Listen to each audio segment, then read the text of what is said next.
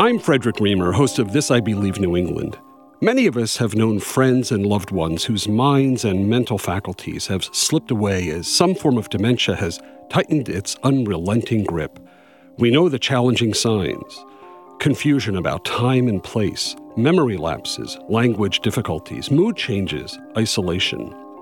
No doubt, this is a painful, agonizing process for nearly everyone caught in its midst. But some of us also find precious, even bright moments as we travel this complicated journey. Anne Mulhall has found just that and shares the lessons she's learned from her deeply personal odyssey.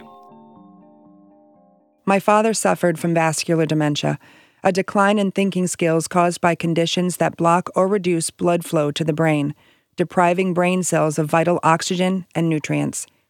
Basically, a series of mini-strokes caused his dementia. My family and I were his primary caregivers for a long time. After the last stroke, we made the heartbreaking decision to move him to 24-hour care. After my dad passed away in 2001, it took me a full year to stop crying. Shortly after that first year, I made the choice to volunteer at St. Elizabeth's Home. Every Tuesday, I painted the ladies' nails. Over time, a career emerged. Eventually, I was hired as a recreational therapist at Elmhurst Extended Care, providing therapeutic activities to the residents of the dementia unit. This job pushed the boundaries of what I had assumed were the limits of each resident. Each day brought something new, either because of what I was doing, what the activity was, or, more interestingly, who I would be meeting that day. Dementia's decline is inevitable, so the adjustments made for the residents were ongoing. That said, I was the good time Charlie on the unit. No one knew my name, but they knew that because I was there, a game of bingo and a snack were very nearby. I began to understand my role in the lives of these folks in a way that I hadn't expected.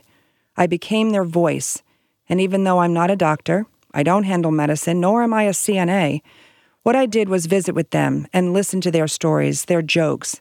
It was my favorite thing. I would hear the beginning of a story and I would say to myself, "Take me with you."